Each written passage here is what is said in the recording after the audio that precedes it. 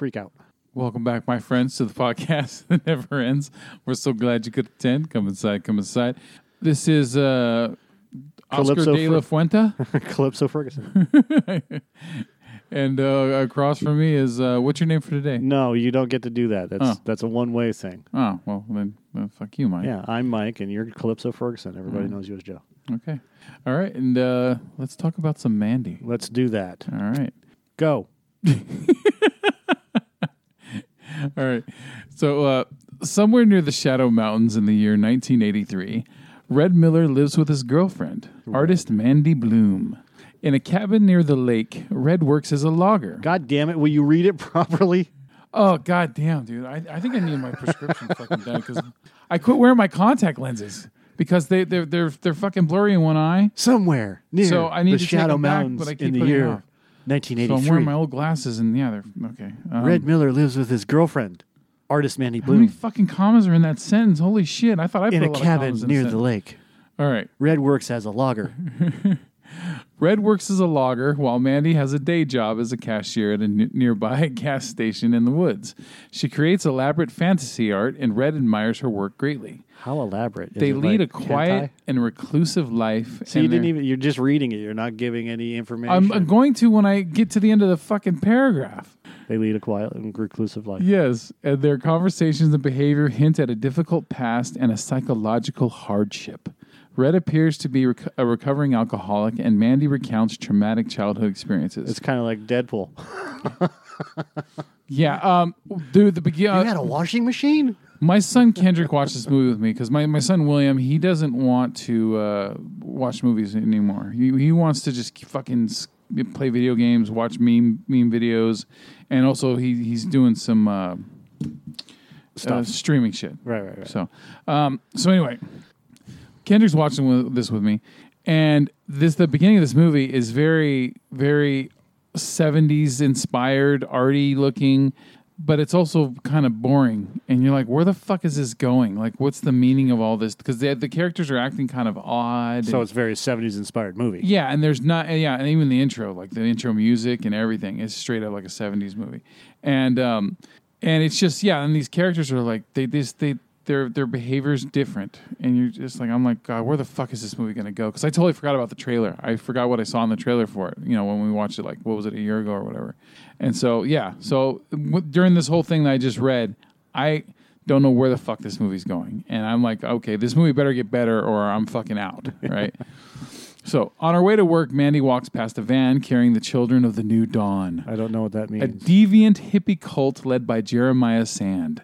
Sand is struck by Mandy's beauty and orders one of his disciples, Brother Swan, to kidnap Mandy with the help of the Black Skulls, a demonic biker gang with a taste for human flesh and a liquid, highly potent form of LSD.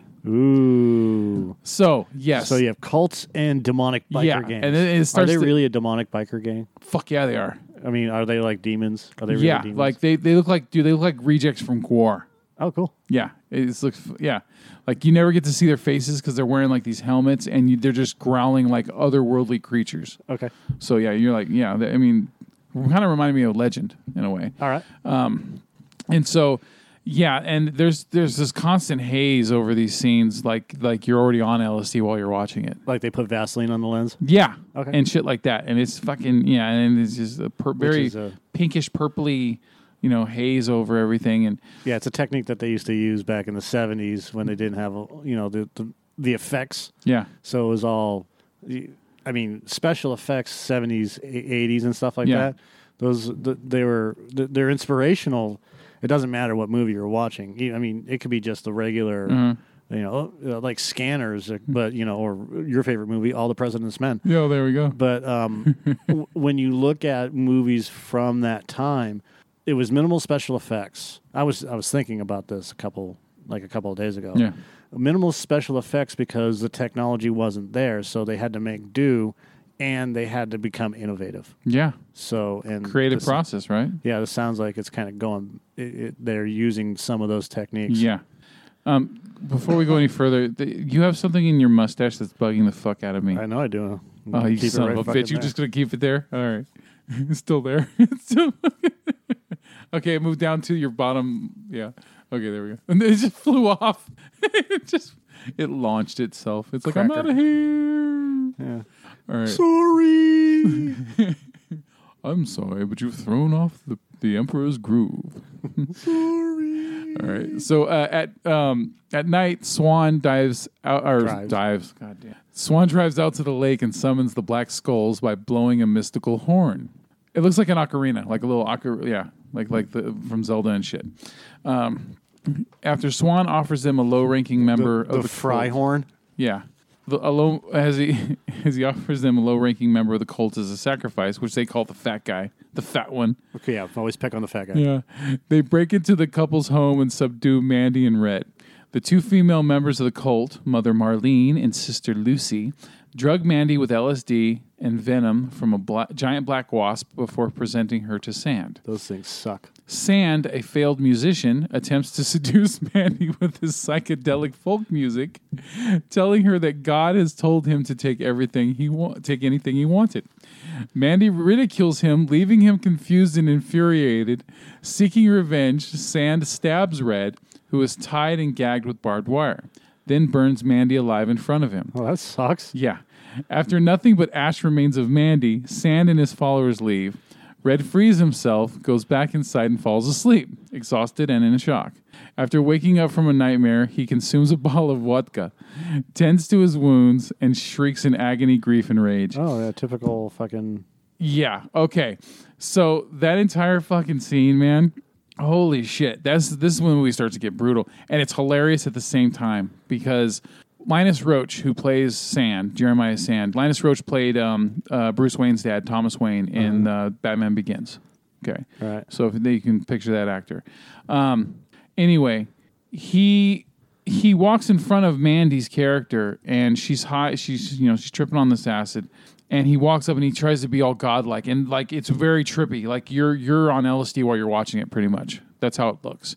Because his voice is very omnipotent and all this shit, right? Right. And while he's talking to her, he's saying all these great things about himself and stuff. And all of a sudden, he takes his robe off and he has this dick sticking out. And it looks like a regular size white guy dick. Okay, nothing special, nothing to brag about.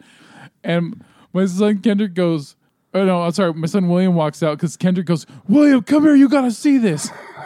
So William comes out and he sees It's like, what? And then like, oh my God. He goes, God damn, his dick is small. I go, nah, it's actually the regular size for a white guy's dick, when it's not erect. Yeah, He sorry, goes, dude. He goes, yeah, sorry for that guy. All right, so Every time you talk about that guy Sand playing his horn, all I can think of is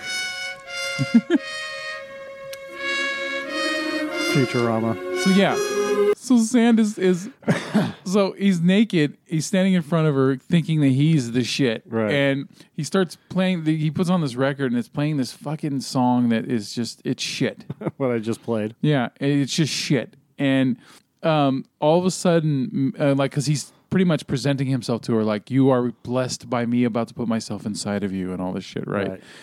And all of a sudden, she starts laughing uncontrollably at him, and he feels so belittled and ridiculed that his face, it does this close up of his face where you can only see like you could see like the mid chest up, Right. And you can tell that he starts jerking off while he's getting the most angriest look on his face, and you're just like, dude, just stop. Anger boner. Like, yeah, like it's like, fuck that, you fucking whore, right? And he's like, don't make fun of me, right? And so he gets pissed off, and he orders her fucking killed, right? And it's brutal. They fucking set her on fire, and I'm like, God, I'm like waiting for something to happen where she doesn't get killed, but because she's Mandy, the name's fucking the movie's Mandy, right? Right. No, she's gone. She fucking burns to almost nothing. There's just like a skull left, and then Nicolas Cage gets to go into overacting mode, which is awesome because this is like a perfect role for him. Right. I read some of the stuff about this, and that this is why they hired him, because of his ability to overact. Yeah. Like, surprisingly, like I watched Book of Secrets, Book of Shadows? National Treasure, Oh, that one. Okay. Book of Secrets, which is part 2, but because for some reason I want to fucking play National Treasure. Yeah. So like every other week it's part 2. Yeah. But it's been on like 4 times. I'm like, fuck, apparently somebody wants me to watch this goddamn movie. Or you like John Turteltaub. Yeah, and so this is like the third time I've seen the fucking movie in this year. And was Keitel in that one as well? Yeah. Okay. Keitel, Diane Kruger, Voight, John Voight. Yeah, was the dad, wasn't he? Titty Woman. Which is weird because he's also Helen Mirren. Yeah, because he also played the dad in fucking Tomb Raider, the original Tomb Raider. Yeah, why is that weird? Because this movie is because National Treasure is like Tomb Raider in a way, and so for him to be the dad in both movies is kind of weird. Yeah, and then Ed Harris. That's who it's. Oh yeah, okay. I like Ed Harris. He's a great fucking actor. Yeah. And I forgot where I was going with this. I think the guy. Nicolas Cage. He actually doesn't have a fucking freak out spaz moment in this movie. Yeah. Really, Isn't the guy his buddy that's with him? Isn't that the guy who plays Daredevil? Is it Charlie Cox or no? It's not. It's someone though. He's like back then when I saw National Treasure, I didn't know who the guy was, but now because I've seen him in something. Now you got to look him up. Let's see. No, it's still not working. Damn it, stop clicking on that. Oh, well, I got a different one. National Treasure. I know this, but okay. I only got a 36%. It's weird. Actually not a bad movie. It's kind of fun. I remember Sean Bean's in the first one. Didn't he die? Probably. Or get arrested. Justin Bartha. That's the guy. Okay, well, click on him because I swear to God, I've seen him in something afterwards. And, that's right. He plays Doug. He plays Doug in The Hangover. He's the Doug that's missing in the first Doug. one. Yeah. He's White Doug. My bad. White Doug. He's White Doug. Come on, man. So I was like, yeah, because once I saw National, Treasure, and then again after seeing The Hangover, I was like, oh, there's Doug. There's White Doug. All right. So, Nicolas Cage, he goes home. He's in shock, right? And he fucking sits on the toilet. He's drinking vodka. And he just, out of nowhere, just starts screaming uncontrollably. Just, and I'm laughing, but at the same time, I'm like, God damn, this guy's really fucking hurting. Right? So, all right. So, next part. In the morning, Red fetches the Reaper, his crossbow, from his friend Carruthers, played by Bill Duke.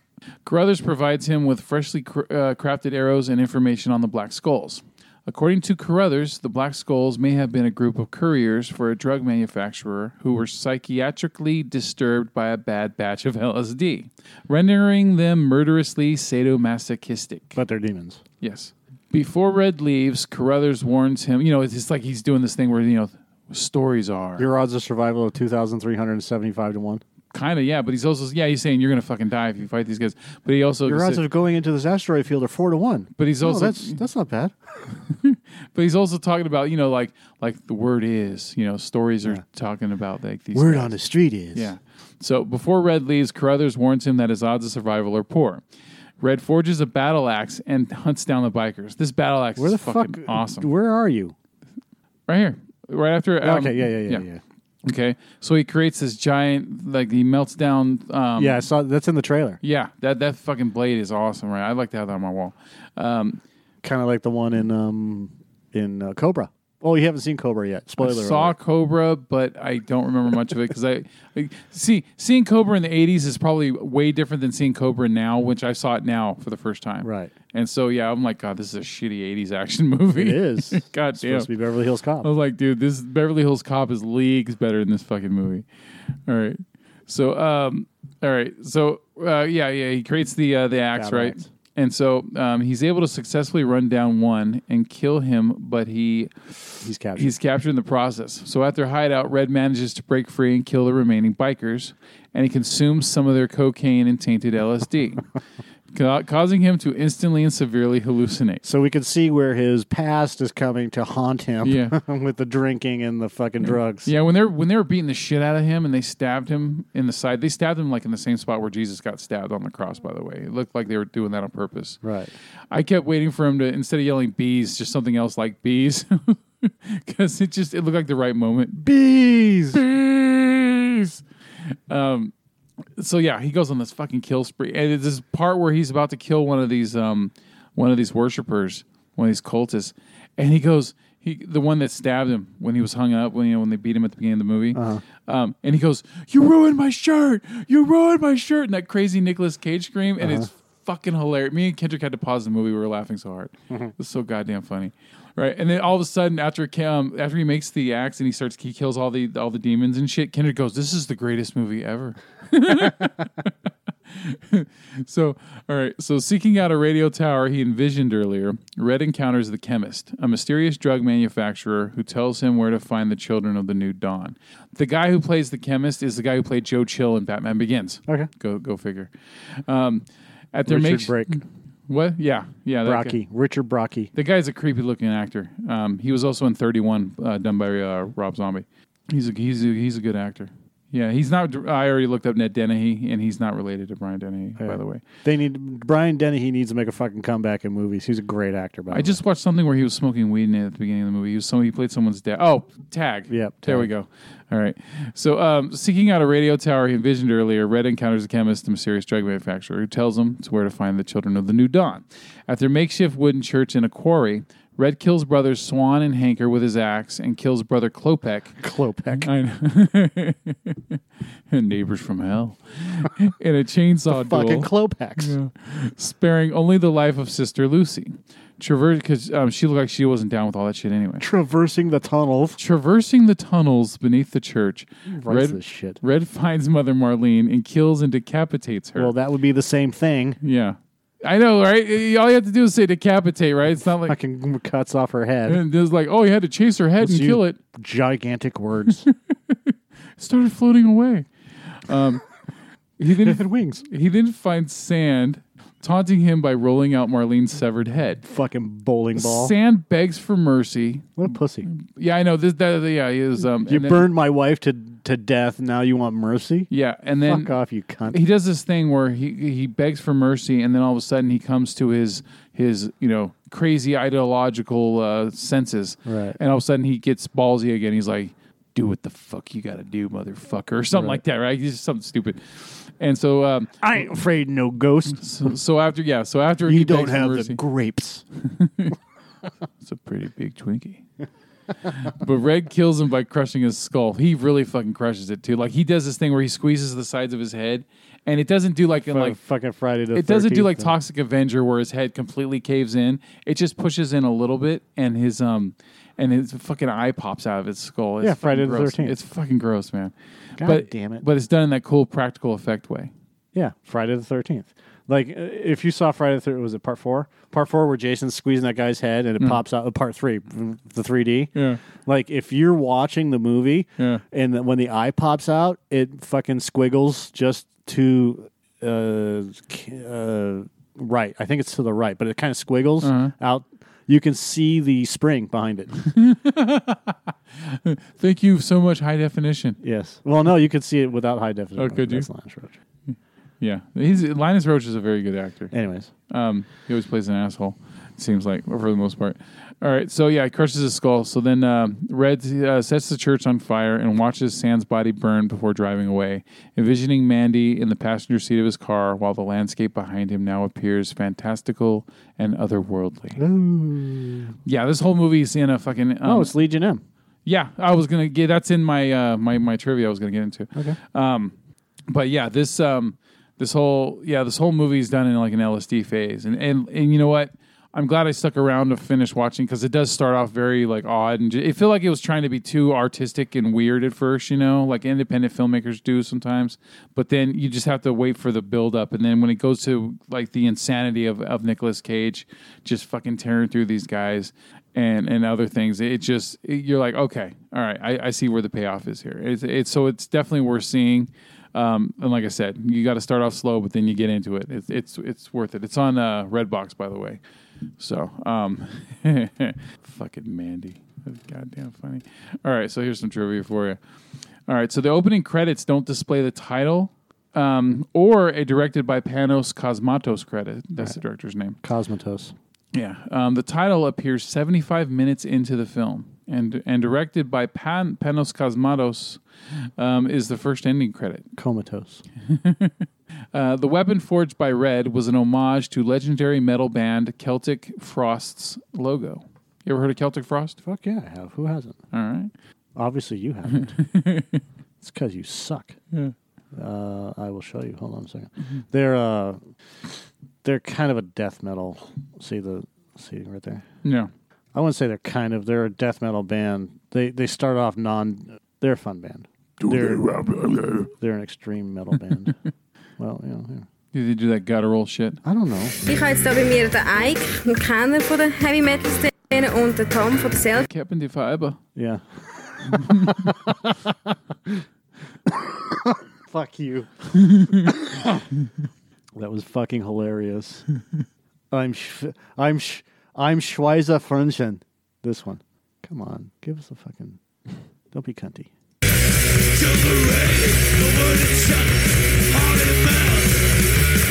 Kind of Radiohead. I mean, not Radiohead. I mean Motorhead. Yeah, more Radiohead. A little heavier. But yeah, that was actually kind of fucking loud, but whatever. Anyways, Celtic Frost. Groß rauskommen und ich glaube, das liegt. Yeah. Ich habe jetzt da bei mir God damn. I'm trying to get away from it. All right. So the book Mandy reads early on during the film, which is called Seeker of the Serpent's Kiss, is a prop, a fake book.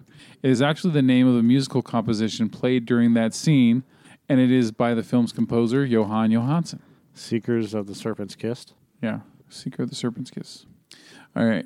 So the first fan-owned entertainment company, Legion M, helped co-produce the film and the Johan Johansson soundtrack. Yeah, Legion M is pretty fucking cool. This is also Johan Johansson's final film before he died of a prescription pill and cocaine overdose. That sucks. It sucks because we started noticing him. He did this score for Sicario. Oh, right. Yeah, that guy is fucking awesome. Yeah. Yeah. So, all right, the song Jeremiah Sand he plays in the scene where he tries to seduce Mandy is called Amulet of the Weeping Maze and was actually released in real life on the music site Bandcamp, becoming a bestseller on the site shortly after the film came out. Also on the single is a 17-minute track in the style of an interview called My Journey, which details Sand's life and his views on the world and God.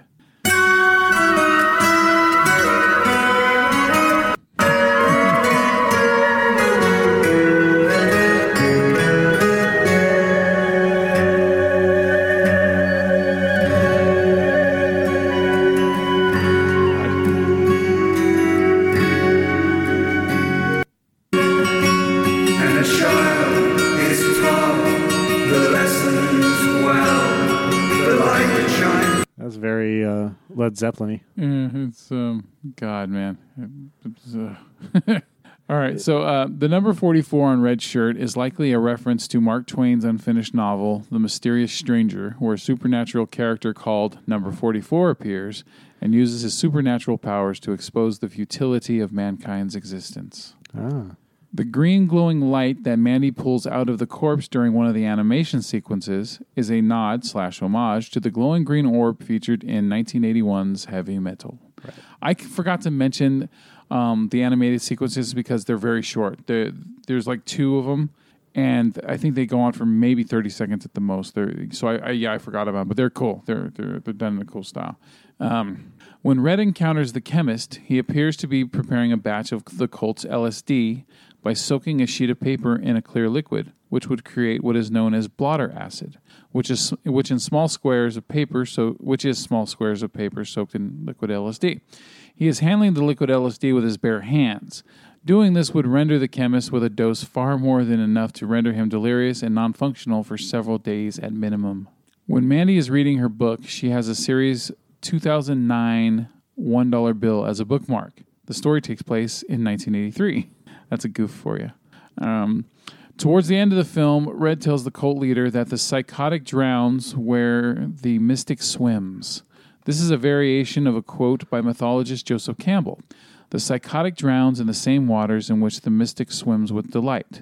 From Joseph Campbell's Psychology of the Future, Lessons from Modern Consciousness Research. Meaning that there's a fine line between psychosis and spirituality. Okay.